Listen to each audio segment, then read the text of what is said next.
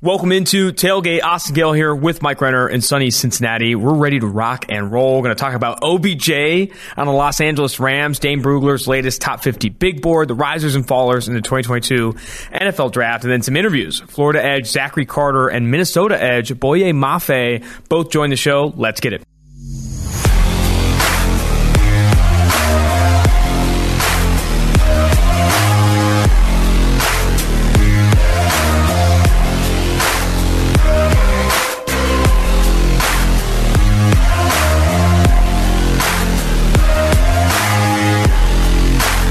Before we get into our catch and early buzz, which will include a combination of Rex Ryan, Robert Saleh, and the Monday Night Football game, including Odell Beckham Jr., I have to say, we are sent another $100 to St. Jude's Children's Hospital for people buying tailgate gear. If you are not buying your tailgate gear, your hats, your shirts, whatever, you need to do it. Go to shop.pff.com, grab your tailgate gear. It is phenomenal. If you don't know where that link is, you can go to my Twitter. I recently posted about it. That's fantastic. Another shout out. All these interviews, right? Zachary Carter, Boye Mafe. We've probably done a billion interviews on this show, all driven by Public Relations Manager David Sofaro, and it was his birthday yesterday. Big shout out to David Sofaro. Happy birthday. Happy 27th birthday to David Sofaro, a big piece of the Tailgate and the 2-4 Drafts podcast. Honestly, he's a lifer. We need to make, and not to switch off Dave Sofaro so quickly, but we need to make those hats with the logos, like the 5 logos across that are sick. We need to make those in a non-dad hat, because I don't look good in dad hats. You don't look good in dad hats. Dome. My head goes out above my ears. I need either like a sported, like a full fitted cap or the snapback trucker hat. That's like that. Those ones look fine to me, but the dad hat ends up just making me look like I got a massive dome. I'll do what I can on that. I'll talk to my people and see what they can do. But the problem is that the dad hats are FI. When we went out to, they are. I mean, they're FI. If you can rock them, go out and get one of them. Yeah, if you can rock a dad hat, go make a play. Let's get into this.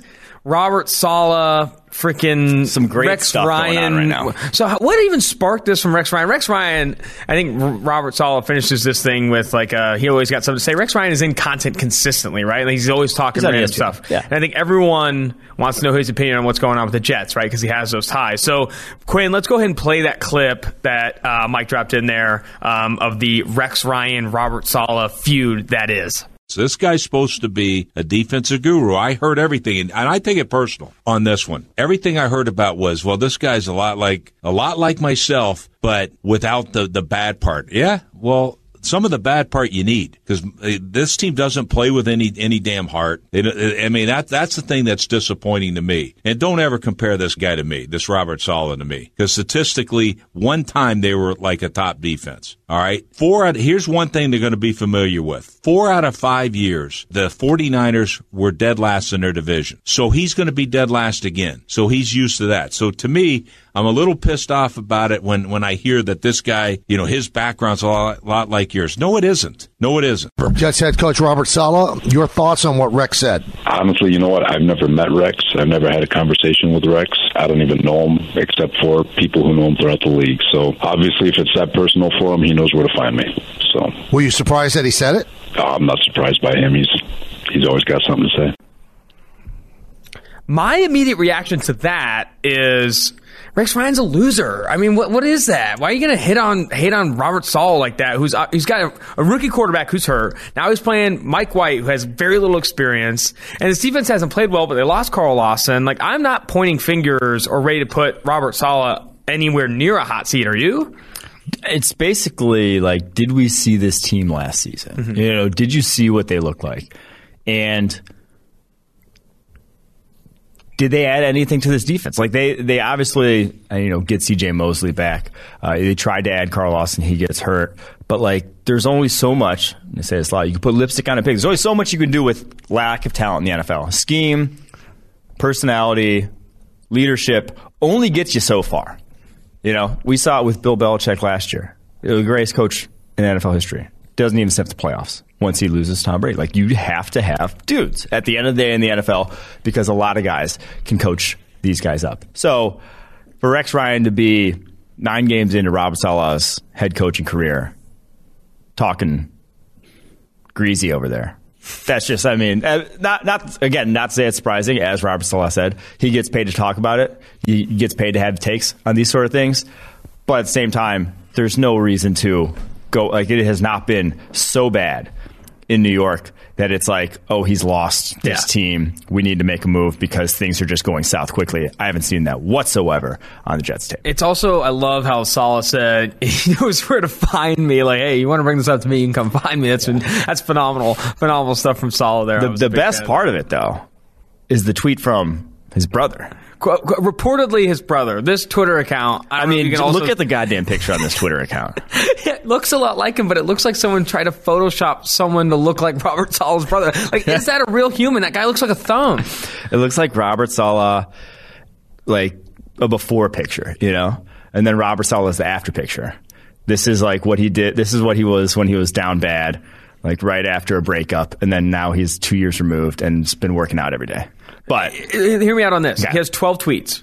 This David Saleh account. Let's read the tweet. Okay, first read the tweet, and then I want to talk more about the fucking reality that this thing is actually real. Right. He said, quote tweeted the whole Rex Ryan thing. Rex Ryan took over a good Mangini roster, won with it the first 2 years, and lost with his own roster every year after. The only person making comparisons is you in an effort to stay relevant, stick to podiatry, and eating cheeseburgers. Clown. David Saleh, the thumb, bringing heat.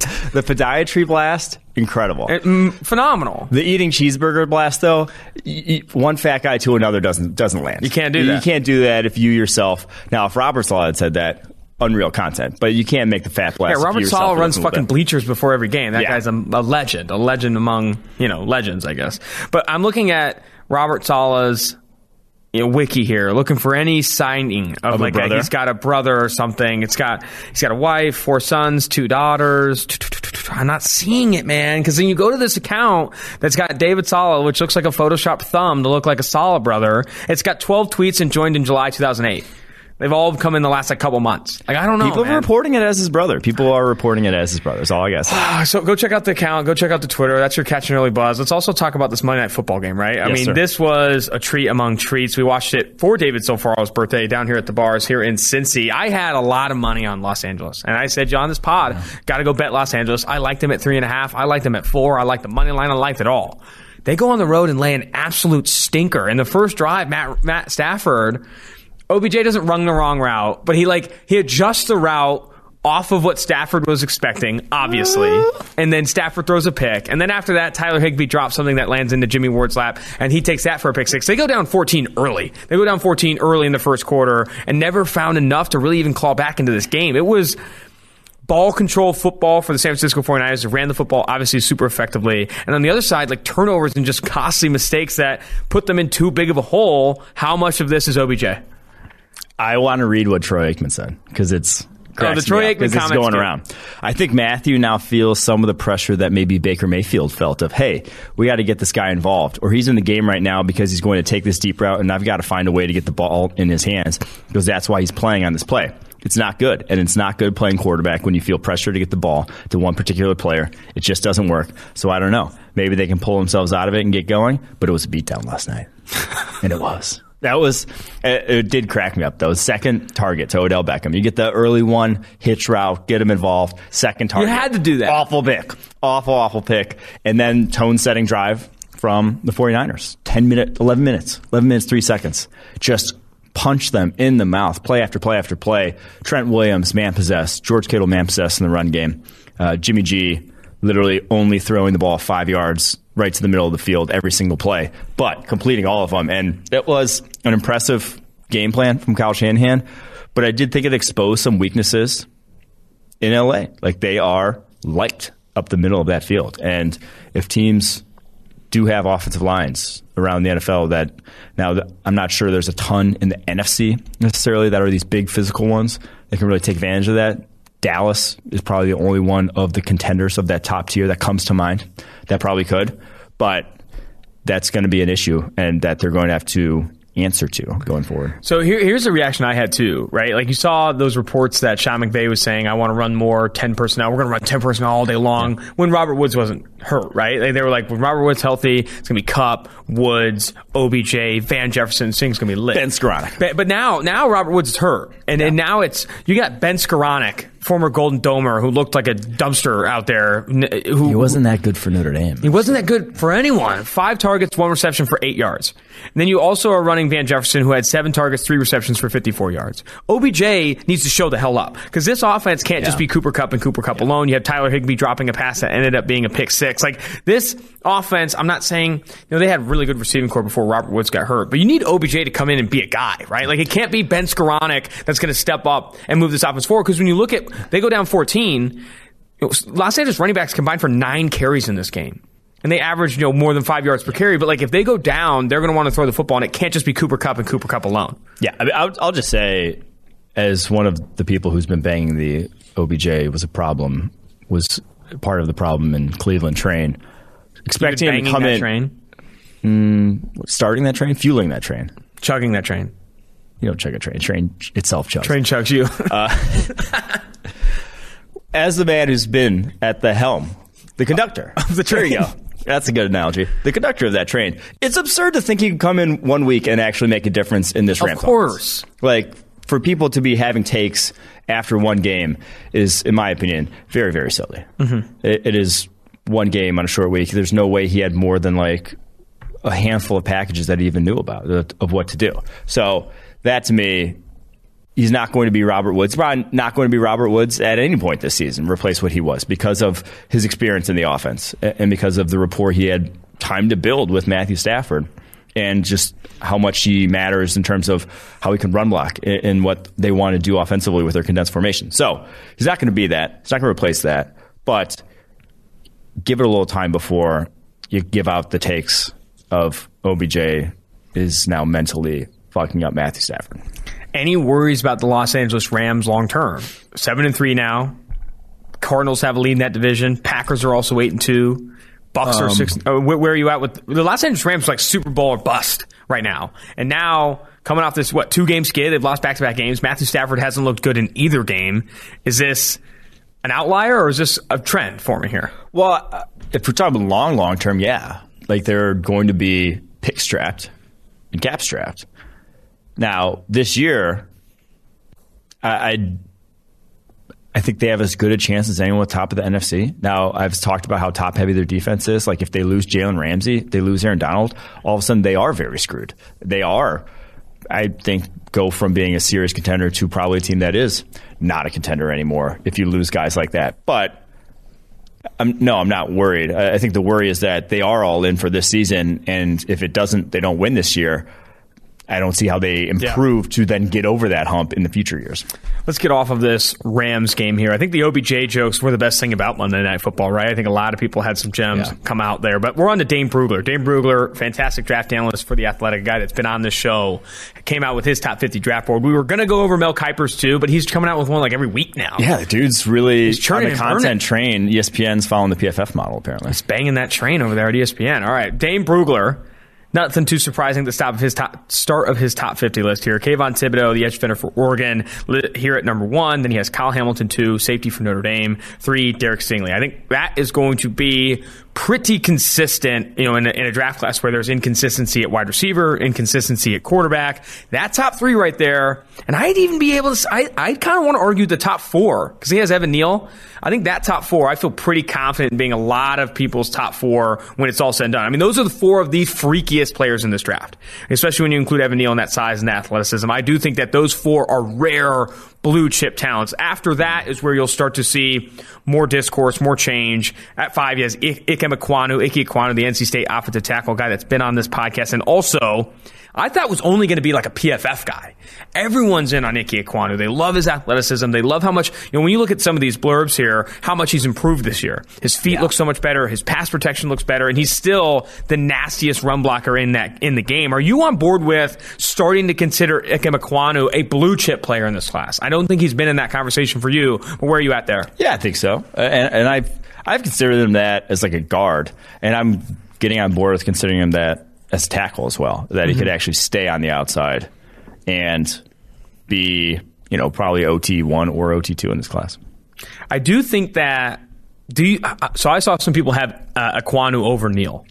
I'm not ready for that yet. And I do think Neal could distance himself at the combine when you see some of these freakish measurables that he's going to come in with. I think on Dane Brugler's draft board, he's listed at like 6'7", 335. He's going to test out the gym. Like, this is going to be a rare specimen that people, I do think, find a consensus on being the top tackle in this draft class. But is there more data or more film that you'll watch that you feel could push Ekwonu over Neal for you? Well, I think this conversation of, whenever Neal goes to the combine, he's going to light up, whatever. Number one on Bruce Sullivan's freaks list, whatever. High-end traits, as good as it gets, it's not like Ike is an average athlete. It's when you're splitting hairs at the high end, it's almost like a threshold. It's like, are you an elite athlete? It's like, a guy could be a super elite athlete. Well, at that point, it's more about the other things that go into playing the offensive tackle position. Everyone at that level of physical tools is capable of being, best tackle in the NFL, or like an elite Pro Bowl, All-Pro, whatever offensive tackle. So I think you're splitting hairs.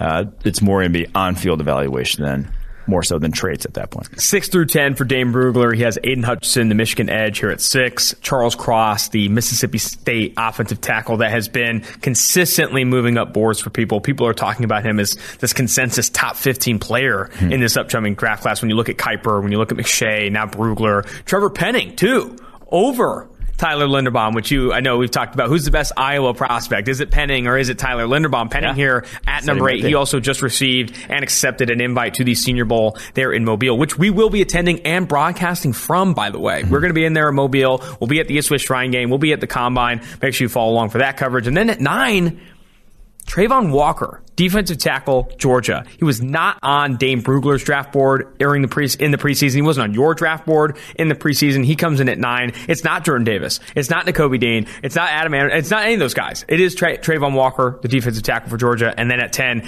Tyler Linderbaum, the Iowa center. Is Trayvon Walker the guy? I haven't watched enough tape on him, I think. I'll say this. I still do not agree with, if we're ranking the Georgia prospects, Nakobe Dean is still, for my money, the top dog on that defense. But Trayvon Walker has freakish physical tools. I couldn't believe watching this guy that he did not make Bruce Sullivan's freaks list. I mean, watching half of Georgia's front 7, you can't believe that some of them didn't make the freaks list. Those guys in person, watching them at Tennessee this past weekend, just the speed with which they go sideline to sideline is absurd. He's 6'5", 275 pounds. Had a pass breakup dropping into coverage against, I believe it was Florida, where he has to flip his hips, turn back around, dives, and knocks the ball away. He looked like a linebacker on that play. That guy's 6'5", 275, making a play like that. That is rare, just fluidity for a guy that size, the movement skills.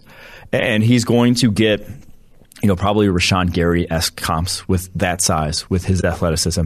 And truthfully, with his production, he has a 68.3 pass rushing grade this year. He has only 19 pressures. He is not much in the way of a polished pass rusher. So I'm not quite on board with that, getting that high, but I do think this guy is a specimen that will likely go in the first round. And I think him at 9, Penning at 8 speaks to traits.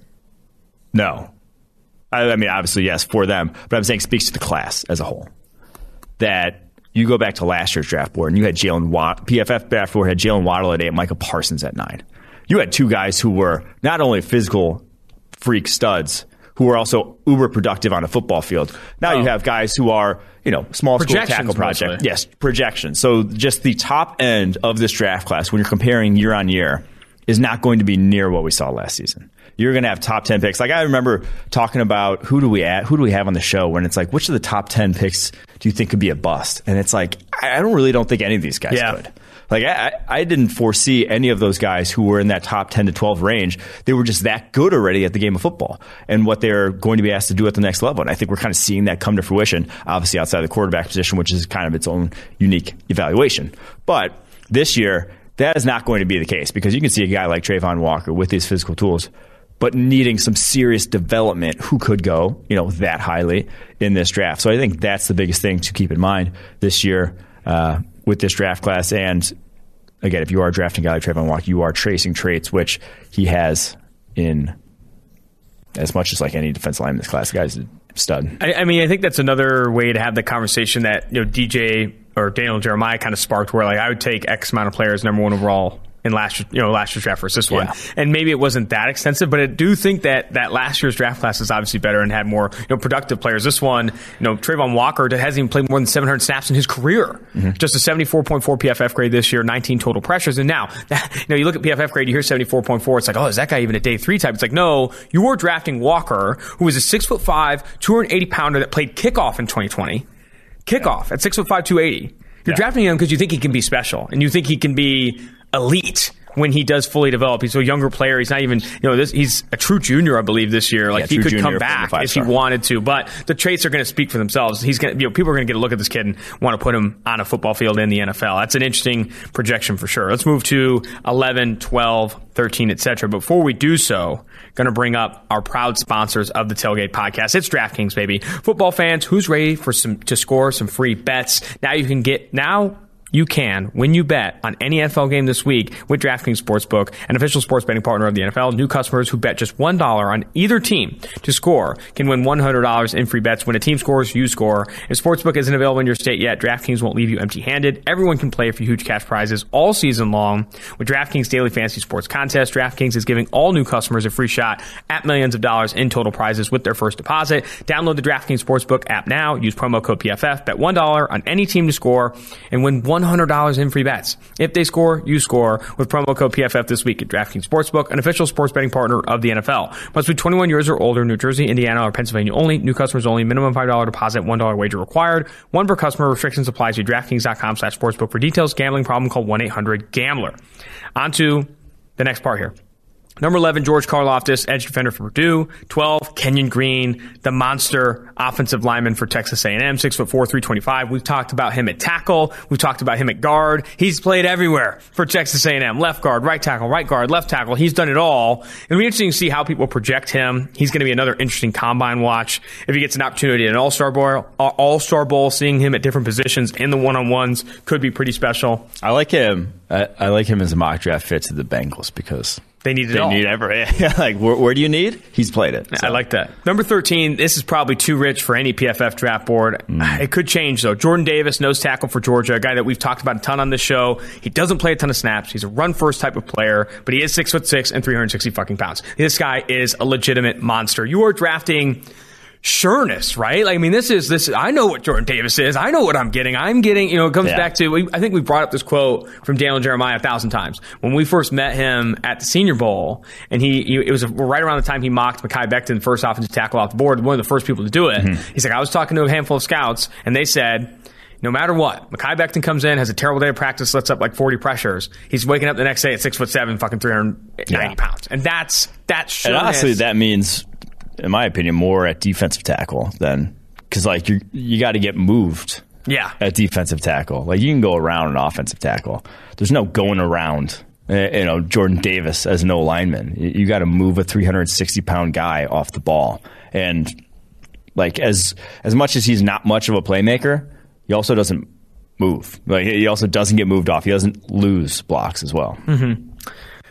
Moving a little bit further, Nakobe Dean, the inside linebacker for Georgia, he has right after Jordan Davis at 14. And then Roger McCreary, cornerback Auburn. I feel like we haven't talked about McCreary enough. He has been a guy that's graded really well in PFF system over the last few years, and one of the more special productive players at the cornerback position. Everyone wants to talk Stingley, and that's fine, but he hasn't played a lot of college football, and he was really productive as a true freshman, but we haven't seen a touch of that. He's been hurt, whatever. McCreary has been consistently dominant for Auburn, and I think should be in this conversation, maybe not for CB1, but he should be in the conversation for like top 15, top 20 pick when it comes to April. Yeah, he's very smooth. He reminds me a lot of Christian Fulton coming out, who we just highlighted on Monday's show as having a year 2 breakout. And that, man, he doesn't necessarily get physical with guys. He doesn't necessarily, he doesn't have like this like trump card trade. He's probably not going to be a 4.3 guy. He's not this elite high-end athlete. But smoothness, like the way his balance he plays with, his ability to just be in guys' hip pocket is really like second to none in terms of this draft class. I'm excited to watch him more. I think more people will turn on this cornerback tape. I think that's the thing about the draft, right? It doesn't really pick up until late December, January, where you see others picking up the tape and watching more of the All-22, watching previous seasons, watching specific matchups. I think McCreary will be talked about more on Twitter in draft content as the season comes to an end, because I do think he's one of these hidden names right now that will be, I think, talked about as one of these top 20 players in the draft. Next on his list, Dane Brugler, Matt Corral, quarterback of Ole Miss. He's his QB1 at 16. He's also the only quarterback in Dane Brugler's top 25. I think Mel Kiper went on TV and said you can talk to anybody who follows the draft; they're going to have a different list of the top 5 quarterbacks. I also think though, you talk to anybody, no one's going to have more than 3 or 4 in their top 20, 25. You know what I mean? Yeah. No one's going to have this class charting this class as like having high-end talent. Yeah. They're all going to be mixed opinion, but I think everyone will argue that I don't have a lot of top 10 worthy players at that position in my draft board. 17, Garrett Wilson, his wide receiver 1, right ahead of his wide receiver 2 at 18, Jamison Williams, and then his wide receiver 3, Treylon Burks at 19, and then Nicholas Petit-Frere, the offensive tackle for Ohio State, at 20. Again, we're seeing, is this just how bad the class is? You're seeing receivers in the top 20, 3 right here, back to back, Garrett Wilson, Jamison Williams, Treylon Burks. Do you expect, when it's all said and done, Combine, Senior Bowl, all that, to have that many receivers in your top 20? I just don't think it's that good of a class, right? Like, is it that good of a class? I would rather put some of these other offensive linemen, some of these other defensive linemen ahead of these guys, as good as they are. I love Garrett Wilson. I love Olave. Williams has really come on as a former Ohio State transfer for Bama. But, man, there are some defensive linemen that come a little bit later on his board. Leal, Kaiir Elam is a cornerback that I'd probably put ahead of these guys. Ajabo's coming on from Michigan. Am I crazy to think that there won't be that many receivers in PFF's final top 20? It's, again, sort of indicative of just the top-end strength of this class. It's like I see the receivers in this class as more outside of Garrett Wilson. I do think Garrett Wilson's actually legit type of wide receiver prospect. Outside of those guys, there are a bunch of dudes I'd like to take a pick 25. That's like where I see the value in this receiver class.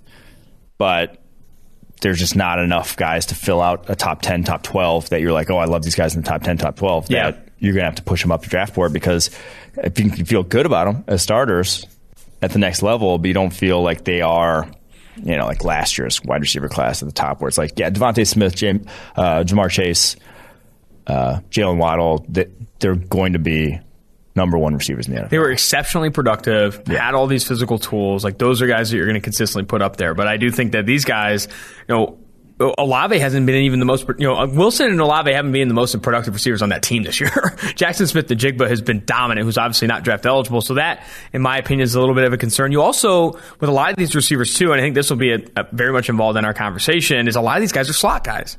Garrett Wilson not, but Jamison Williams and Treylon Burks are both getting a ton of free releases playing from the slot. You also have Drake London, who played more on the outside this year, but has a lot of experience in the slot. Jahan Dotson plays a lot in the slot. Like, I do think that it'll be interesting. It'll be interesting to project these guys as top 20 picks when it's all said and done. A big faller on Dane Brugler's board, DeMarvin Leal, defensive tackle for Texas A&M. In August was his number 5 overall player, now down to 21.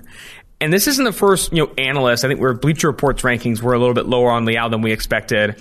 Do you expect a skid here because of the tweener type or whatever? You don't know where you'll play him at the next level. Do you think Leal won't be this consensus top 15, top 20 guy? Yeah, just his tape this year hasn't been as good, flat out. I mean, 88.3 overall grade last year as a sophomore, just 71.0. And at that rate, it would not surprise me if he comes back to school.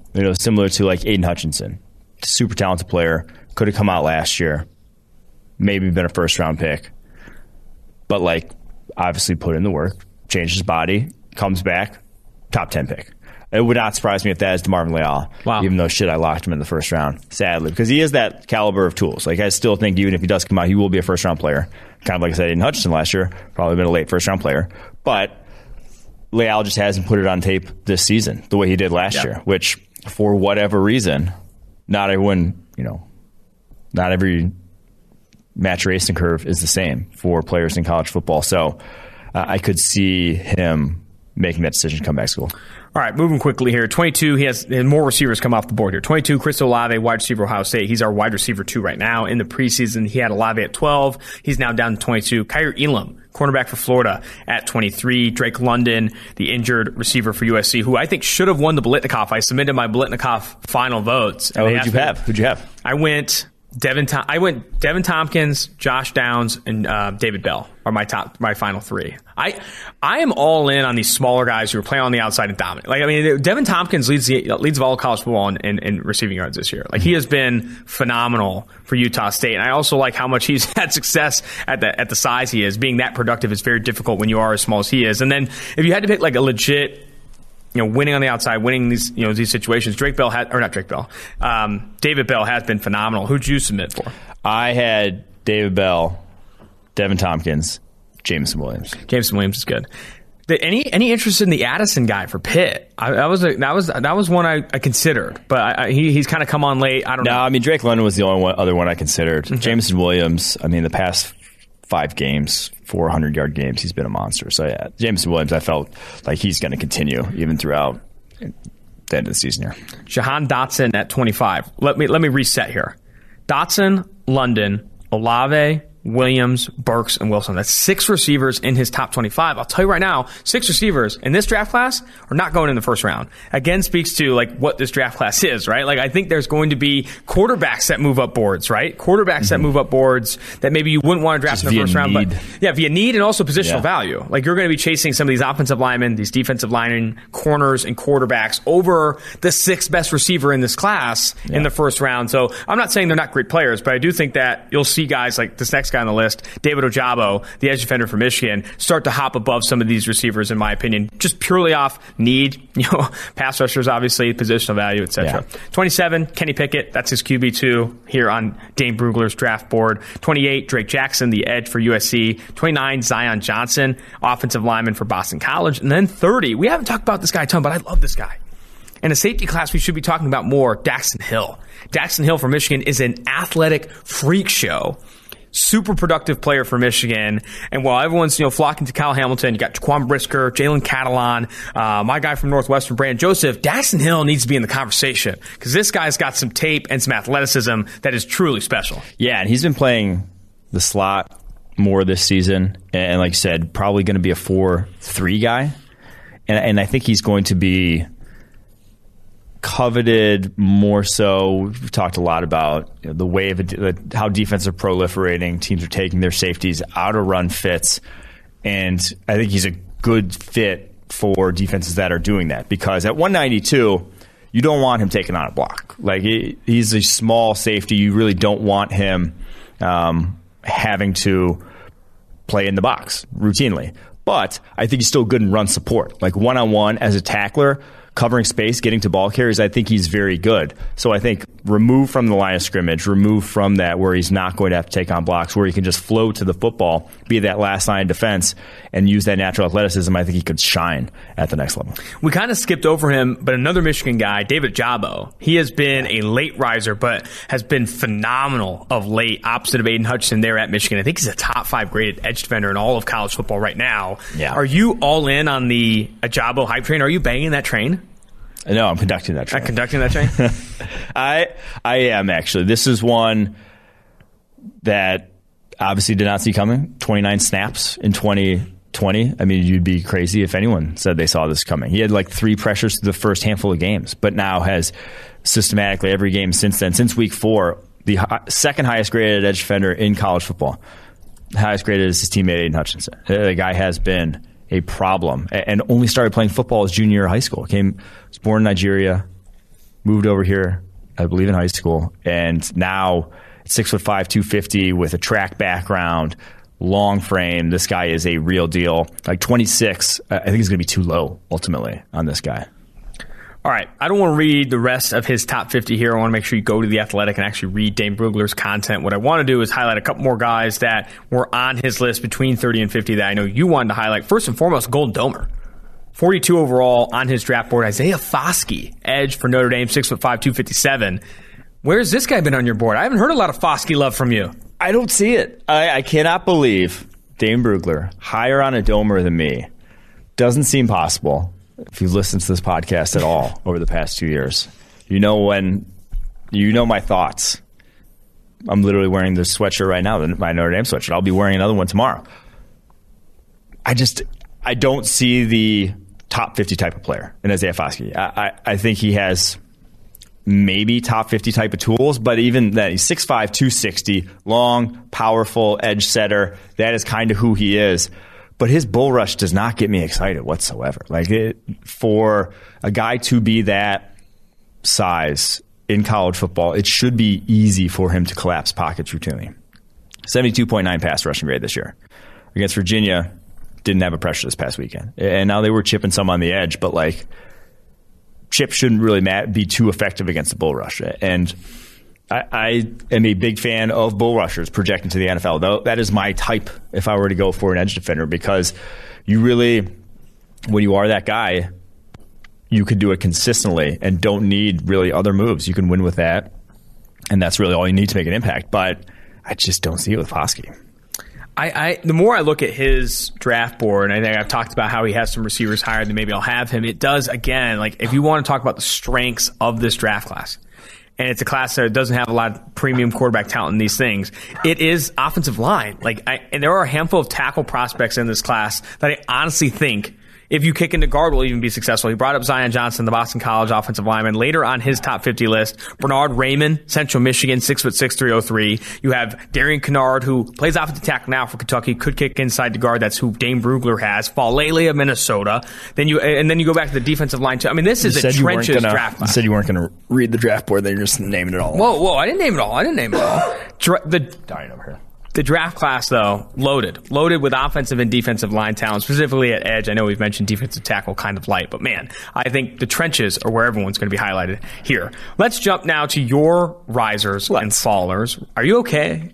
Yeah, I'm just crying a little bit because I'm just coughing my ass off there for a second. Before we get into this, just to give you some more time, I'm going to introduce a new tailgate sponsor, the X Chair. Okay, what the X Chair will do for you, it might not keep you from coughing like Mike is right now and downing some water, but working from home has never been more important. We got the pandemic, we got these different things. I work from home more often now than I did in the past 50 years, and I'm 60 years old. Optimize your home office with an X Chair and our many accessories to enhance your focus, productivity, energy, and comfort. Once you feel the customized support of X Chair's patented dynamic variable lumbar, or DVL, there's no going back. I have the X Chair now. And part of me is like, oh, maybe I'll go back. I won't go back.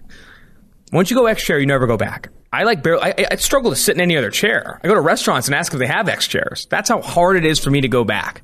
It's all in the LMX massage and temperature regulation, exclusively designed and made for the X Chair. With versatile comfort, extraordinary design, X Chair fits any space. High performance, quality engineering, extreme comfort. Those are all the reasons I love my X Chair. Now I can't wait to get to work. And sometimes, even if I'm not working, I sit in my X Chair just to get that feeling. Take my advice. Try X Chair for yourself, risk-free for 30 days. Go to xchairtailgate.com now. That's letter X, chair, TAILGATE.com,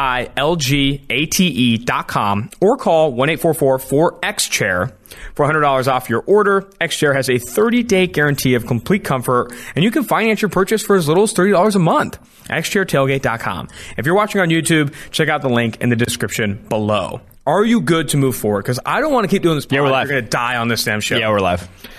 Risers and fallers. We already brought him up, but Jameson Williams for Alabama. He has been exceptional. Everyone would talk about John Mechie entering the year. Jameson Williams has been phenomenal. Better than Mechie has been this season. Yeah. And honestly, didn't come out of nowhere. Obviously a former 4-star transfer from Ohio State. But the production he's had for Bama, easily been Bryce Young's most successful target this year. I think it's starting to get noticed. He's a burner, over 1,000 yards this season, 10 touchdowns. Jameson Williams, an obvious riser. Yeah, this past week against New Mexico State, 6 catches, 158 yards, 3 touchdowns, like I mentioned earlier.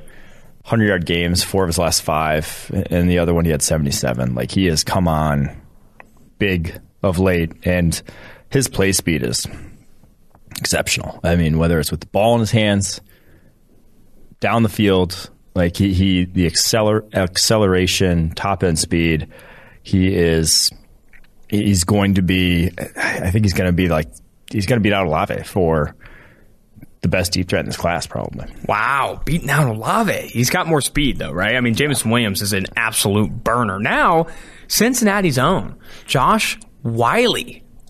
Wiley, the tight end for Cincinnati. We've talked about a lot of Cincinnati prospects here. Yeah. Desmond Ridder, even little Alec Pierce, Myjai Sanders. But Josh Wiley, we haven't talked about a ton. He has been very productive for Cincinnati. And easy like Desmond Ridder, in terms of the underneath stuff and keeping things on schedule, Wiley has been his go-to guy. Yeah, so we've talked about how there's a ton of senior tight ends. And this guy is firmly in that tier of late second or late day 2, early day 3.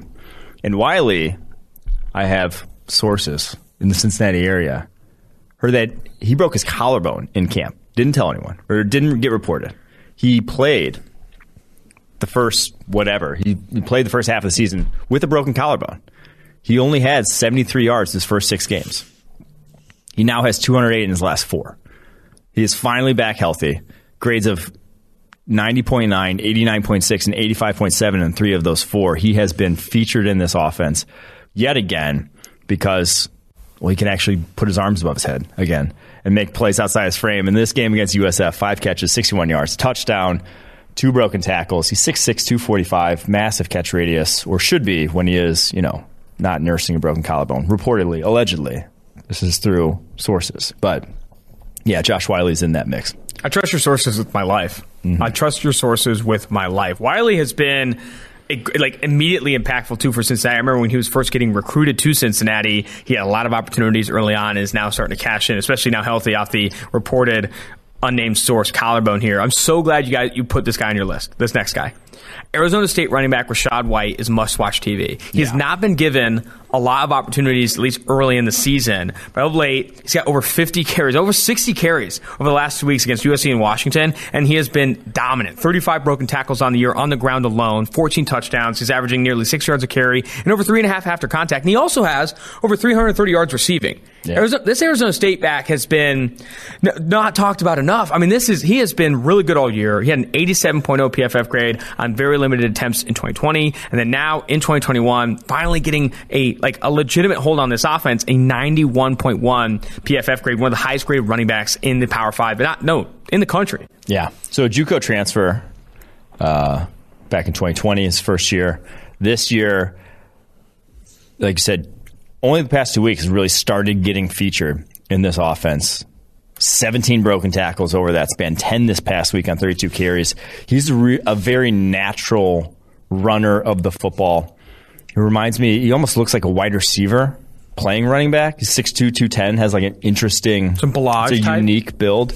Don't put that on him. I'm sorry. Same more, I mean, more like, I was trying to think of, I was going to say Cordero Patterson. I don't want to put that on him either. Best running back in the NFL. But it's like he has that just innate ability with the ball in his hands, and at a size that, like I said, is unique, 6'2". There's not a lot of tall backs toting the rock in the NFL, but then he also combines that with legit receiving ability. Like you said, 53 yards this past week, 5 catches, I think he can be an actual value add in your passing game. He's an interesting all-around type of running back prospect that's definitely helped himself of late. I'm excited about this next guy, too, to be honest. Devontae Wyatt, number 95 for Georgia. You got to call him by the number, honestly, because the Bruce Melvin's Freaks List might be renamed to Georgia Bulldogs next year, because this is another guy who's special. 6'3", 315, 89.5 PFF grade this year. He's played over 260 snaps, 16 pressures, been really good against the run, too. He is another guy, again, on this Georgia defense that, I mean, you could bring up anyone. You can bring up Nakobe Dean. You can bring up, obviously, Jordan Davis. You can bring up Javon Walker. I mean, they have so much talent along the defensive line. This guy almost gets missed, but he, again, has been really productive. I'm going to make a call right now. Do it. First 2 DTs off the board are going to be Jordan Davis and Devontae Wyatt. Wow. I believe. That's how good Devontae Wyatt is. And Jordan Davis, obviously, we just talked about him. Everyone's high on him. He may be featured on the first-round lock segment at some point this year. But Wyatt has come on in a big way this season. A much more explosive all-around athlete. I would also bet right now that he runs in the 4.8s at around 315 pounds that he's listed at. He is so explosive off the line of scrimmage, and that's what you look for at those positions. That's why this past week, 91.4 overall grade against Tennessee's interior offensive line. He can take over and make plays sideline to sideline with that athleticism. I don't think he's going to necessarily be a first-rounder, but I think this guy's probably going to be, I'd say, a day firmly a day 2 pick, more likely than not a second rounder. Another defensive tackle on the risers list, a guy that's been on this podcast and also recently accepted his invite to the Senior Bowl, which will be... We got to talk about those on tomorrow's pod. The Senior Bowl invites? Yeah, absolutely. Travis Jones, UConn defensive tackle. He was on the show talking about his invite to the East-West Shrine. He's accepted his invite to the Senior Bowl, and that's a huge opportunity for guys like, coming from UConn, right? Like Travis Jones, 6'5", 333.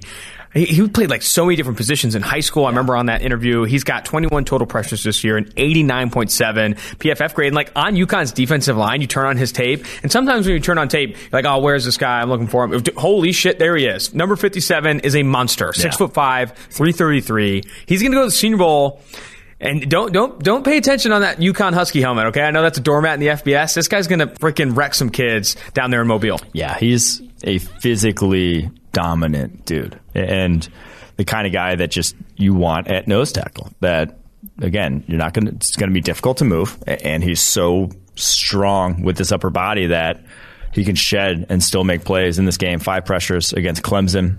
Obviously, Clemson much maligned offensive line this year, but 3 hits, 2 pressures, 2 run stops. It's 21 run stops on the season. He is not just a space eater. He can do a little bit more than that at the nose. I'm excited, man, for this Senior Bowl. Senior Bowl we didn't get a chance to go to last year. Mm-hmm. 2 years ago, it's where we met Seth Galina. Took him to my first Waffle House trip, which was phenomenal. I think we're going to have some good stories down there in Mobile. Travis Jones, maybe at the head of them all. Ballers, Haskell Garrett. Is it time to pour one out for Haskell Garrett, a guy that we've been waiting to maybe have this breakout stuff? Because there are flashes of Haskell Garrett's tape that are pretty sick. Now, he's like, 22, 23 years old, coming off a big grade in 2020. And like we've talked about age a ton on this show. And the common misconception with age when you're drafting players is like, oh, you don't want to draft older players because you want guys who are younger and you want them on their second contracts. It's like, no, if you're drafting an older player and he wasn't absolutely dominant against younger competition, 18, 19, 20-year-olds, that's a concern. And Haskell Garrett is one of those older players, has just a 73.9 PFF grade this year, just 15 total pressures on the year, 0 pressures in each of the last 3 games. Like, this is not the tape you want for Haskell Garrett, a guy that's obviously older than a lot of the guys he's going against. Yes. And he just he doesn't play with power. We talked about with Travis Jones, where he's like manhandles opposing offensive linemen. He kind of just wins with skill and quicks, and he's not particularly quick. And it's kind of shown so far this year. The past 3 games, and now he only played 12 snaps against Nebraska, but past 3 games he hasn't had a pressure for Ohio State. That's not what you want when you're a kind of 3-tech only in what Garrett is, or a penetrator only. That guy better be penetrating. I agree. Yeah. Kaiir Elam, also a faller, man. One of PFF's guys. I still like him. This one's more just like... He's not falling like Haskell Garrett's falling, but still. Yeah. Kaiir Elam, a 48.1 PFF grade against Samford. Yeah, that was Samford, not Stanford. Played over 92 snaps in that game, too. Gave it with a lot of yards in coverage. But, I mean, didn't give up a ton of yards in coverage, but still, targeted 11 times in this game. That's always going to lead to that. It's more... for this game. So he hadn't allowed a catch since week 7. Yeah. He hadn't allowed a catch in a few games. Gets targeted a ton. Doesn't give a ton of yards. But he was just sloppy. A lot of Florida was sloppy. Kind of taking the game off, though, but right? He looked like he was, season. exactly. Like, it did not look like he was locked in. 3 just disastrous penalties. Like, lazy penalties. And that's just not what you want to put on tape. And again, like, the NFL evaluator is not necessarily going to go back to the Samford game to say, what can Kaiir Elam do? You're going to flip on the Alabama game and see that he was holding his own against, one of the better wide receiver duos in college football. But still, you'd rather not see 3 penalties, all pretty egregious this past weekend against Samford. Now, he wasn't alone in his sloppiness, but still, you'd rather not see it. You would rather not see it. Last on the followers list here, Rasheed Walker. We haven't talked about him a ton this season, but I do think his name has floated around on some draft radars. Rasheed Walker, off the tackle for Penn State, 6'6", 320. This hasn't graded all that well this year. He's played over 700 snaps, just a 60.1 PFF grade on the year. I think some people expected him to take this next step. Had a 69.7 grade in 2019, 70.6 in 2020, and has not really taken that step. And against Michigan, guess who you ran into? a buzzsaw, baby. And we got Aiden Hutchinson, David Ojabo, a lot of really good pass rushing talent on that defense, and he did not show out. Yeah, 7 pressures allowed. And that's the thing. Third-year starter, major program, athletic tools. Where's the development? You haven't seen it. More pressures allowed this season already than he has in any other single season of his career. And now Penn State is passing a lot more this season than they have in years past. But that's what you do in the NFL. You know, like the NFL is a pass-happy league. So that is not good to see, obviously, going up against 2 NFL-caliber edge defenders to get toasted like that. Not unexpected, but impactful nonetheless. All righty. Should we get to the Watch Wednesdays portion of this? And now, oh man, after a Monday episode of putting Jonathan Abram in a relative blender, we're going to bring him up again. Do you feel like it's, do we have to? He just has to get the mention. The bus watch is Jonathan Abram. Jonathan Abram, the safety / linebacker for the Las Vegas Raiders, who got exposed against the Kansas City Chiefs. We talked about it a ton on the Monday podcast, but man, I think he was top 25 pick in that draft class for the Las Vegas Raiders. Has not panned out, not just to be an impact player, right? Like, he's been a liability. This has been a guy that you are contemplating benching in some situations because of what has happened in coverage for Abram, the former Mississippi State box safety. Yes, and it's, I'm not even sure if we may have highlighted him previously on this, but lowest graded safety in the NFL last season, 8th lowest graded this season. Like, that was your first rounder. And not even just that. It's like that lowly graded and has to be pigeonholed into a role. Like, has to be pigeonholed into the box safety role. Like, he limits your flexibility as a defensive coordinator with his presence out there. Got mossed by a running back. It's just not many positives to write home about. So how about, let's get to a positive here. Bust watch, other bust.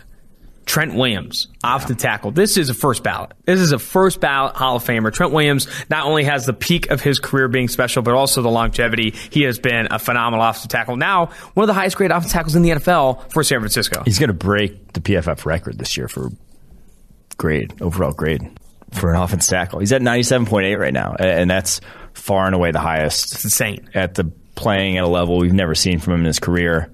Obviously, Kyle Shanahan's run scheme, the favorable blocks it gives him, semi-responsible.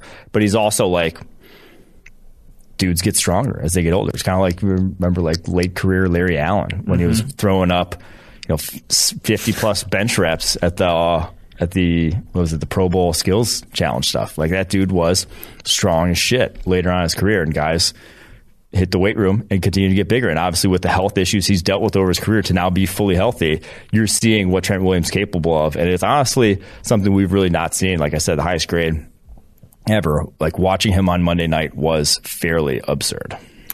I do think that Trent Williams too. He's got the highlights, right? I mean, that you got to have the Larry Allen highlights where you're just like throwing dudes out the club, and that is going to pay dividends when the voters get to the table there. Washed Watch. We got a full house on Washed Watch. It's loaded. It's been Herbie fully loaded with Lindsay Lohan, 2000s release. Josh Gordon. Someone tweeted out. I don't remember who it was, but it was so true. Like, Josh Gordon for the Chiefs looks like he's like 6'8", 280 pounds running routes because he's just like slow, sluggish. Not the guy. He looks like a tight end out there. He turned into David Boston. He David Bostoned himself. He got way too fucking big, and he can't move. You watch any defensive back get up on him in press coverage, and he has no answer. He can't get off. He can't move laterally. He has 11 yards, 1 catch, and he's playing. Like, it's easy to think, maybe he just came on the roster. He played 20 pass snaps, didn't get a target on Monday or on Sunday night when they're cooking, when the offense is humming. One of your wide receivers is out there the whole time, can't even see a target. He's not Josh Gordon that, and I mean, it was 2013. It was a long time ago, but he's not even close. Whiff Watch. You're already we got more Watch. Sorry. Le'Veon Bell released by the Baltimore Ravens today. I think in 3 games he had like 80 yards, 2 touchdowns. It was not. I mean, Le'Veon Bell. You can't mistake that patience. That was not patience out there. That guy was struggling to run with legit athleticism, right? And he wasn't a fast guy coming out of Michigan State, but he always had the vision in these things to actually run the football effectively. But this time around, it's washed. It's washed. Yeah. Le'Veon Bell is the ultimate, was he ever really good question. Because... What? 2014... Was he ever really good? 2016. Very productive seasons.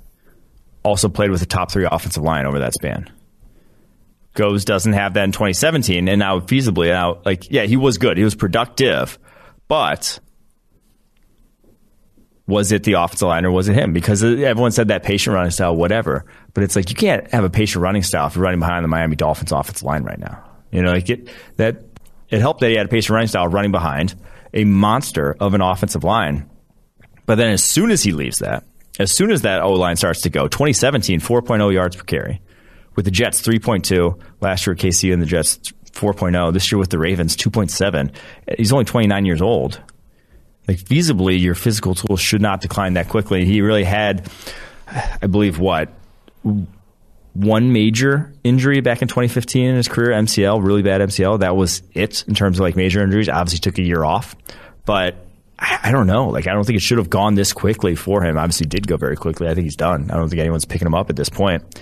But was he very good in terms of like the hype we talked about him as very good? Obviously, he's a starting caliber NFL running back. But I'm saying, like, at his peak, people were like, this guy's different. He is a, top 3 running back in the NFL. But was he, or was he just top 3 offensive line is the question. Wow. If he goes to Miami, start his career, do we even give a shit? He was in a great situation, right? I mean, that's not debatable. But I do think his peak was good. I think he was a very talented running back. I wouldn't call him, was he never not really good? But Malik Jackson's the other player you had on here, 32 years old, on his way to lowest graded season of his career, 47.8 PFF grade this year, just a 47.5 run defense grade. He has not been good for the Denver Broncos, but man, no, not Denver Broncos, Cleveland Browns. But dude, this has been a rough year for Malik Jackson. Maybe it is over for Malik Jackson. Yeah, this one, he's got to get out of the lineup. They need other options there because he's, like I said, a liability in run defense at this point. Was for sure this past weekend, and he's not was never really his like calling card, but he's not making enough plays in the passing game to justify it. Like, he's not an impact enough pass rusher to justify keeping him out there at this point. So yeah, unfortunately, Malik Jackson, almost 32 years old. A loaded watch this week. Yeah, that's and Le'Veon Bell only 29, which is absurd. Mac Jones, whiff watch. You're already ready to say whiff watch. He was the 14th player on the PFF draft board. Goes 15th overall.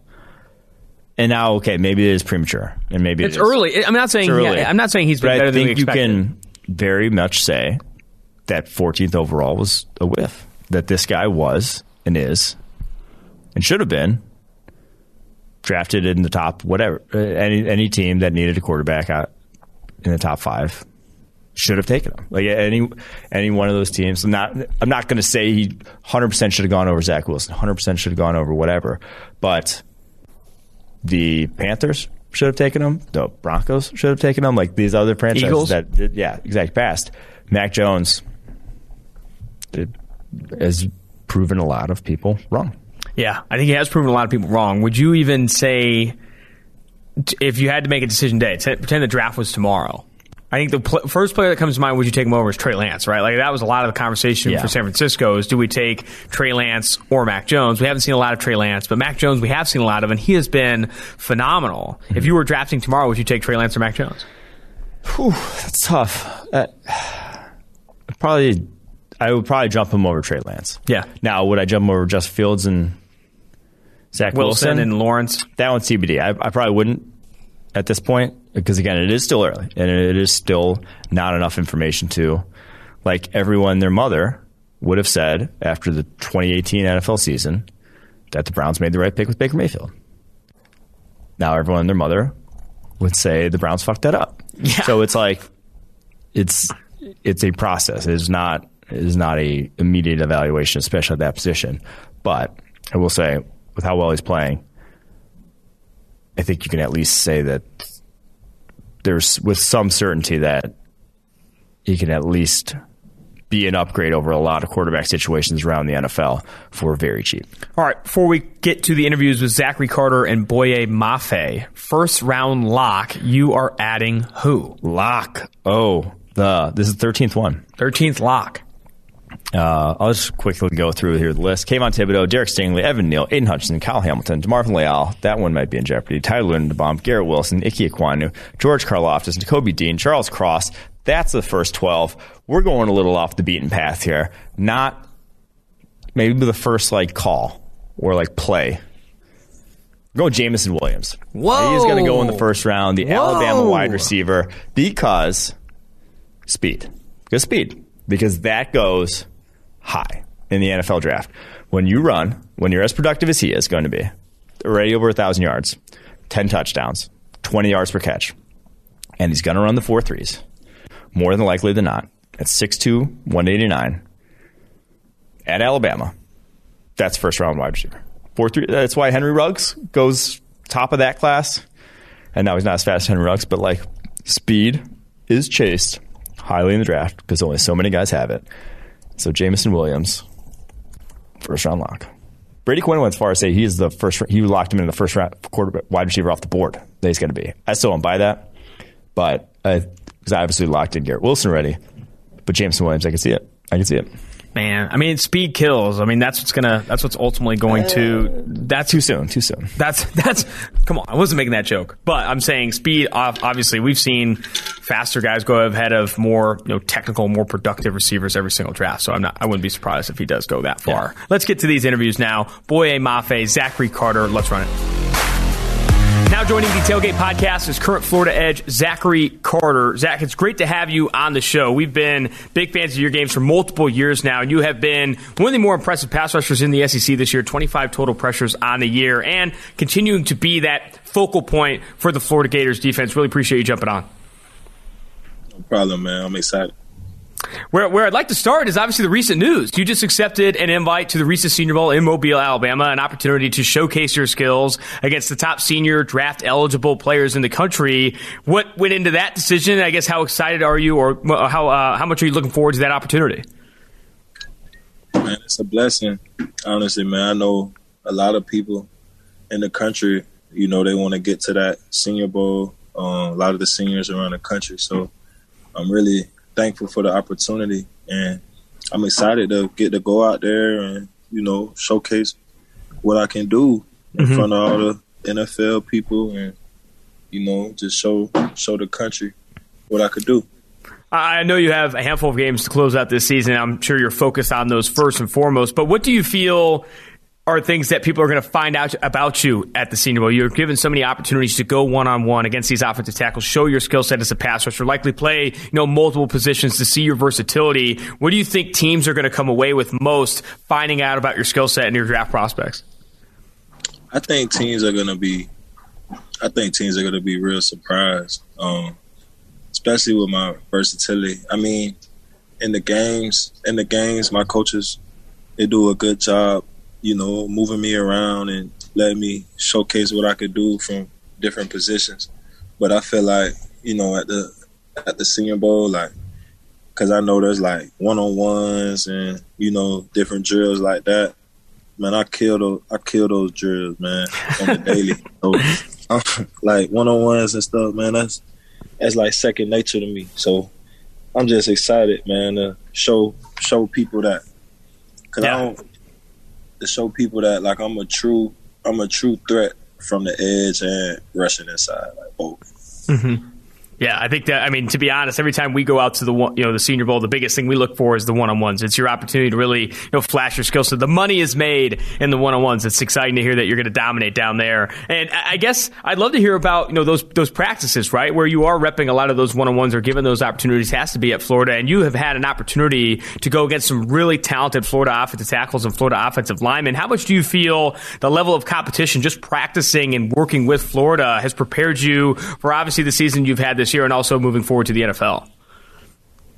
Well, going against guys at Florida, especially, since my freshman year, it's done nothing but help me build confidence. I could name some guys like Jawan Taylor. He went second round a few years ago. And even guys like Martez and Fred Johnson, a lot of guys in the league that I've gotten to go against. Stone, Forsythe, Brett Heggie. We have a lot of guys, and it's always been competitive, and it's helped me, grow as a player, and I'm able to translate it to the game.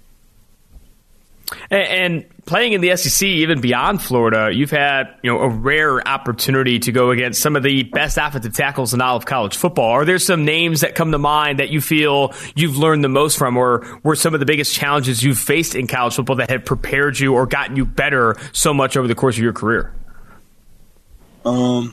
Definitely. I've been against first rounder, top 10 picks, man. Andrew Thomas, Isaiah Wilson, Alex Leatherwood. Trey Smith. It's guys I see every year, like great talent. So, that competition, it really drives me. And that's the thing I love about the SEC. You're going to see great players every week, no matter who you're playing. There's great players on every team. So even this year, guys like Evan Neal, he's really talented. And the kid from Kentucky, Kennard, he's pretty talented. Yeah, that's awesome. Focusing more on yourself in this season, you've had an opportunity at Florida to play a ton of snaps over the course of your career. I think you've played over 1,600 snaps, 1,600 defensive snaps in your career. What do you think the biggest change has been, or the biggest development for you has been over the past few seasons, now up to this season? Where do you feel you've improved the most? Well, I feel like every year I try to make a step and improve and work on different things in my game. So, my first year, like playing for real, I think it wasn't a year that I was starting, but like I kind of started to get involved a little bit more towards the end of the year, and I ended that year with 4.5 sacks, and that was my red shirt sophomore year. And from that point on, that was just a big confidence booster because I wasn't playing a lot early in my career. So, my confidence wasn't really there yet. And then once I started to get more time and build my confidence, I started working on especially my pass rush game. I feel like my pass rush game has really improved over the last few seasons. I had 4.5 and then 5.5.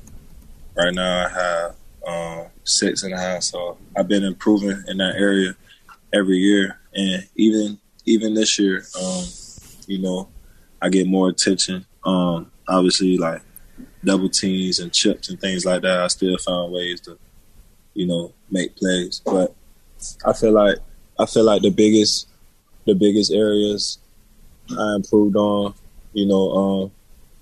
learning different moves as an edge rusher and learning how to use my quickness and my hands in a 3 technique when I'm rushing. Gotcha. And I think something interesting I like talking to pass rushers about, and I think with your film specifically, you see an array of moves and how you use your hands. How important do you feel it is to have move versatility or like tool set versatility? You talked to a lot of these guys like, I got 1, 2, 3 moves and then a handful of counters off of that. Do you feel like having an expansive pass rush tool belt is super important, or is it more important to master a move and master a counter and maybe have a select few moves that you go to? Personally, as a pass rusher, I feel like you have to have those moves that you're confident in. So, I know some guys that could do a variety of moves, but it's also, I feel like it's a great thing when you can take, let's say, 2 or 3 moves, maybe 4, and master those and learn counters off of those moves. I feel like if you focus on those moves, it can help you. It can help you play because you're not really thinking in the game. You have those moves that you could just go to and that you can win off of. And in the run game, I talked to Georgia defenders a handful of times. They talk about this bloody Tuesday and they practice the run game all day long. I feel that run game, it's technique. Yeah, you need to hold your ground, these things, but a lot of it is mentality. Would you agree that you have to approach the run game with this different aggressive mentality, more so than maybe Evan as a pass rusher? Yeah, you definitely do. Especially in the SEC, man. Teams are gonna run the ball and try to pound the ball, physical offensive lines in the SEC. So it's definitely a mentality. You have to be ready to fight blocks all game, and they're bigger guys too. So you have to keep leverage and play with good hands. All right, now that we're closing out the season, you got Missouri, Florida State coming up. I want to finish with this. What are your personal goals? What are you hoping to accomplish yourself as you close out this year? And then if you could also speak to what do you feel the team or the defense specifically wants to accomplish to close out this season? What are the team goals that you feel like you have top of your list? Okay, appreciate it. Personally, I want to finish off this season as strong as possible. Really I want to leave my legacy at this program. I think that's big to me. I'm a senior, and it's my last go around. But I definitely want to end these last few games with, some big sack games. I just want to go out there and make plays, dominate, cause disruption, tackles for losses. Just go out there and play my game and try to put up big numbers at the end of the year. And, as regard my team, I just want to go out there and win these last couple games because, it's been a tough season and we've been struggling a little bit this year, but it'll be good to close out the season with some wins. So, those guys have something to build off of next year. And defensively, we know we've been struggling a little bit too, but, myself and others, some of the leaders on the defense, we've been trying to keep guys encouraged and keep guys motivated so we could finish strong. Absolutely, man. Well, I wish you the best of luck to close out this season. I wish you the best of luck down there at the Senior Bowl. I'll be down there, so we'll make sure to connect when we get down there. All right. Appreciate it, man. Now joining the Tailgate Podcast is current Minnesota edge defender Boye Mafe, and we have been looking to get you on this show for a long time. We had your coach, PJ Fleck, on this show before the season, and I don't think there was a single player that he raved about more than you, my friend. He has high expectations for you, not just this season, but also the future of your career in football. Boye, great to have you on the show. Thanks for having me. I appreciate you guys having me out. Of course, dude. Let's go ahead and start with this. When did you first start getting into football? Because I feel like I have an expectation that you've always been this athletic freak, could probably play any sport you wanted. When did you really get into football, and what positions did you originally play? And when did you actually first have that realization, hey, this could be a long-term thing for me? I started playing, as a kid, with my friends and recess, and as everyone does. But I think it's really picked up for me around my freshman year, when I was just kind of on the team with all my friends were athletes. I kind of hung out with a lot of the athletes in my school, and we played all basketball together. We played, ran track in the summer, meet in the spring with them, and then played basketball at AAU together. So they were just play football with us, and I was might as well, it's something to do in the fall. And then I don't have any sport that I was playing, so it was just added to my list of sports that I played at the time. And we just kept, playing as a freshman. I played receiver on offense, and then defense. I played D-line. And then in high school, I played more of a linebacker, position in high school. And then, kind of shied away from offense. I was in our Rhino package and our heavy set. But love that. Besides that, I wasn't really much on offense in high school. And then, I got my first offer in the spring of my junior year during track. And after that, that was leading into my senior year. And then I started getting recruited heavily into that summer. And after that summer, going to my senior season of football in high school, then I got an offer from Minnesota, and then Coach Fleck got the job, and he had really 2 weeks to recruit me, and I ultimately decided this would be the best fit for me to stay home. That's fantastic, man. I love that you were able to, connect with Fleck in that short stretch and then make that commitment to Minnesota. In that stretch that he was talking to you, what were his expectations at the time? And I guess what were your goals, right? I always feel with a player like yourself, you could play a lot of different positions. You could do a lot of different things on both sides of the ball. When you were getting into committing to Minnesota, what were those conversations like? Or we're going to have you playing here. This is what we think you can be. What were those conversations like? I mean, the biggest thing is when you're getting recruited, every school has their idea of what you could be and what type of player you could be. And the biggest difference when talking to him or talking to other schools was he saw me as predominantly, an outside linebacker, defensive end, that hybrid position. And on top of that, our conversations weren't always just about football. And that's what's kind of, hit home with me. We talked about things outside of football, which that's what I really liked, how our conversations went. But even talking about the game, he was I see you can play this position and, just come in and learn. His first year here, and that was my first year when he got the job. So, we're almost in it together in that aspect. I've always felt too, for your game specifically, that you could play this outside edge role right and still like develop as you gained experience to be a legit pass rusher and a legit run defender. I think you've always had this twitch to be a legit pass rusher when given the opportunity. And this year specifically, over 360 snaps played on defense so far this year, the most you've had in any single season, 32 total pressures, arguably your best season so far. Where do you feel like you've developed the most or improved the most now in your redshirt senior season? I think the biggest thing that improved my game is the fact that, you start learning about how to, do moves, how to, pass rush, how to like the basics of things. I think I've developed a point of learning like situations, tendencies, keys, things to look for to just give you that little bit of an edge and a little bit of a little bit of an advantage, if you want to say, to, there are certain situations, if it's a third and short situation versus a third and long situation, like that presents a different type of pass rush. You have to have a different mentality in your pass rush. You can't just rush the same every time. And then learning what times, needs certain type of rushes, and maybe it needs a bull rush in this situation versus maybe a speed rush, try to run around the edge, or maybe an up and under will work here, and just figuring out what time is like, turning the game instead of playing checkers, playing chess, sort of say, and making it simple like that. I would argue, too, talking to a lot of guys that have developed like yourself, the biggest thing they always bring up where have you improved? It's like football IQ, right? It's like understanding the game better, knowing when to use certain moves, and it's exactly what you're speaking to now. That doesn't happen overnight. That's film study. That's film. That's weight room in a lot of ways. That's sticking to your diet. How has your film study specifically changed over the course of your career at Minnesota? I'm sure early in high school you're just turning on the tape. Now it's more of a study process. There's different note taking in these things. How has that changed, and what does that process look for you right now as you're preparing for a specific opponent or game?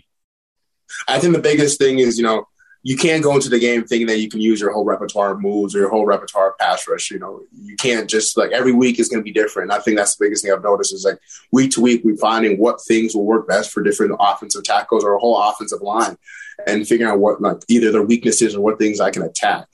And I think that's the biggest difference from, previous years to this year's, last year, or even years in the past where I was pass rushing. I felt as if I was just more out there just, trying to win and really just going out there and just, trying things and doing different moves. But I feel like now that this is really, coming and making it more of a science and more of, making week to week, like moves I use one week, I'm not going to use them the next. And finding ways to digest and really figure out, okay, this week, let's narrow down to maybe 4 or 5 or maybe 2 or 3 moves that will really work for this week.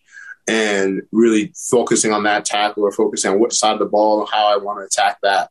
And I think that's the biggest thing is making sure that, the focus of what I'm working on, the focus of what I'm doing, narrowing it down and making sure that getting the most out of it within the week.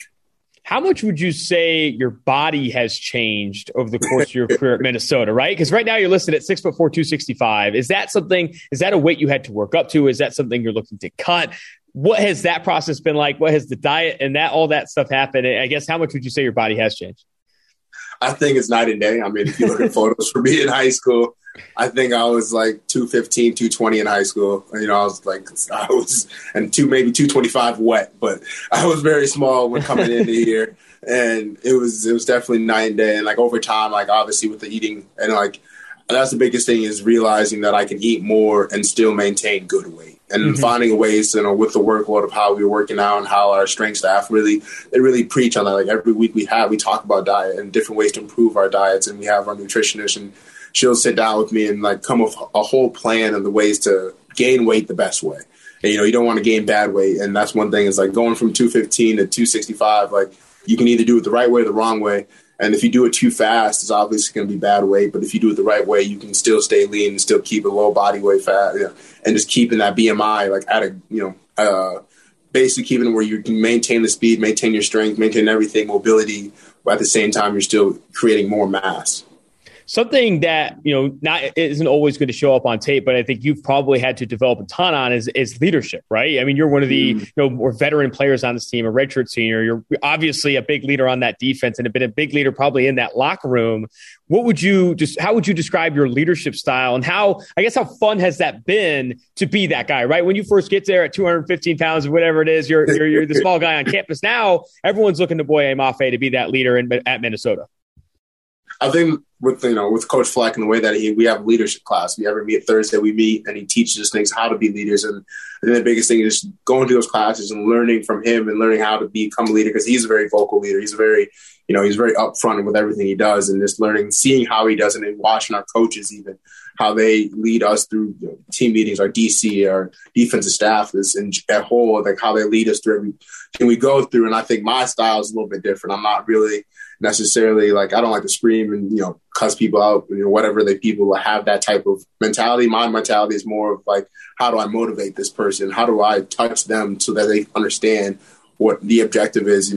I feel as if you find a way to motivate somebody, you get way deeper into them before yelling at them and finding a way to fight with somebody before you need to get to that stage. You can just talk to them, have that conversation, really lead by example, showing people the ways to get what they want, how to play better and making it simplified for them in a way, working with them and not trying to force them.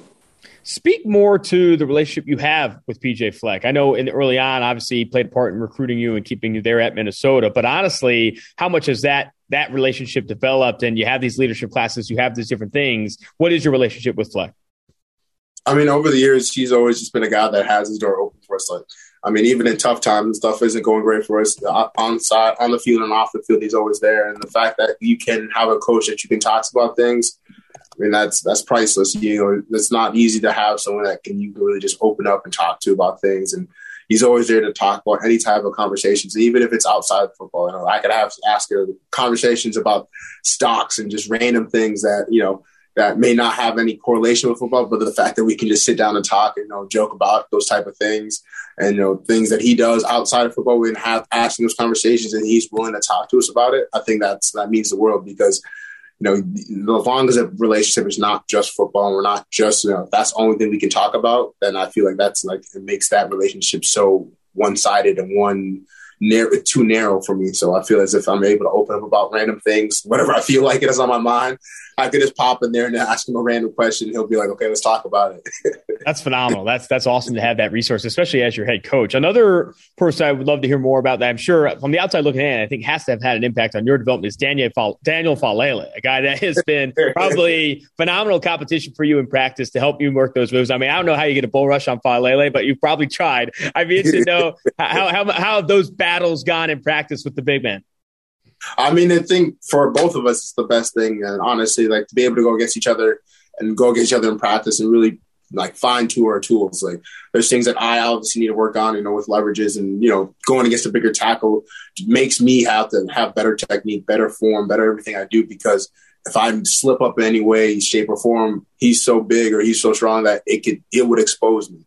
So it makes me perfect my game even more when I'm going against him. And for him, likewise, too, it makes his game sharpen up, too, because going against someone with speed like me, it's a way that we can iron sharpens iron. And then we just have to make sure we're on our best game so that when we do go against each other, we really get the most out of those reps, most out of those times that we pass rush against each other. And even playing in the Big Ten, beyond even Daniel, there is so much offensive tackle talent that you go up against every single weekend. In the 4 years you've been there at Minnesota, are there some competitions or some one-on-ones in your head that still stick with you, right? Or some of these, what are those challenges that you've had going against some of these big name offensive tackles that you keep in mind that kind of motivate you moving forward? I think for me, the biggest thing, week to week, every team you play, they all have their unity, to have their, what makes them who they are. And every team has one of their it factors or their offensive line. A lot of people really look past offensive line and they don't really study them like maybe you do and I do. They don't really look at them closely. But every team has different things about them. Some teams have unison and they play well together and they play off of each other really well. And some teams just have players that just have that, that it factor to them. And that does make it fun. That makes you more exciting because it just makes you play it that one step, he's really going to bring it today. So let's get to it. Yeah. And it just makes that challenge even more exciting. We can close out with this one, boy. I really appreciate the time. I had a couple questions here. One, what do you feel as you close out this season are some of your personal goals? And two, what are the team goals, right? What is Minnesota's headset right now? What's the mindset for Fleck and company as you guys go into these last few games here? I think for me personally, the biggest thing is just leaving the season on the right note. We're bowl eligible, so we have that in the mindset in the future. And as a team, I think the biggest thing is making sure that we just attack every week, and especially going to Indiana this week and getting ready for that game, just making sure treating every game that we play in as like the biggest game of the year, and making sure keeping our mind focused and never looking past anybody or looking too far in the future, just keeping the grindstone, keeping the main thing. And this focusing week to week, I feel as if that's one thing that we do really well here, is that we focus on every opponent as if it's a Super Bowl, and we make sure that we really treat everyone with respect and make sure we play everyone to the best that we can. Mm-hmm. I think that's phenomenal, man. I really appreciate the time, boy. This has been great. And maybe in the offseason we can catch up again, because this was awesome. Sounds good. Appreciate you. Thanks for having me. That's going to do it for this episode of Tailgate. Make sure you rate, review, and subscribe to the podcast. We are always running Tailgate here, and we're getting into draft season, my guys. Draft season is where Mike and I shine. We're going to be at Senior Bowl, East-West Shrine, Combine, all of those things. Make sure you rate, review, and subscribe. And we're going to probably go up to 4 episodes a week soon, where we add the bonus mailbag episode. We're giving away draft guides, tailgate hats potentially. Make sure you get on that. Should be quite the treat. Until next time, Austin Gale, Mike Renner, Tailgate.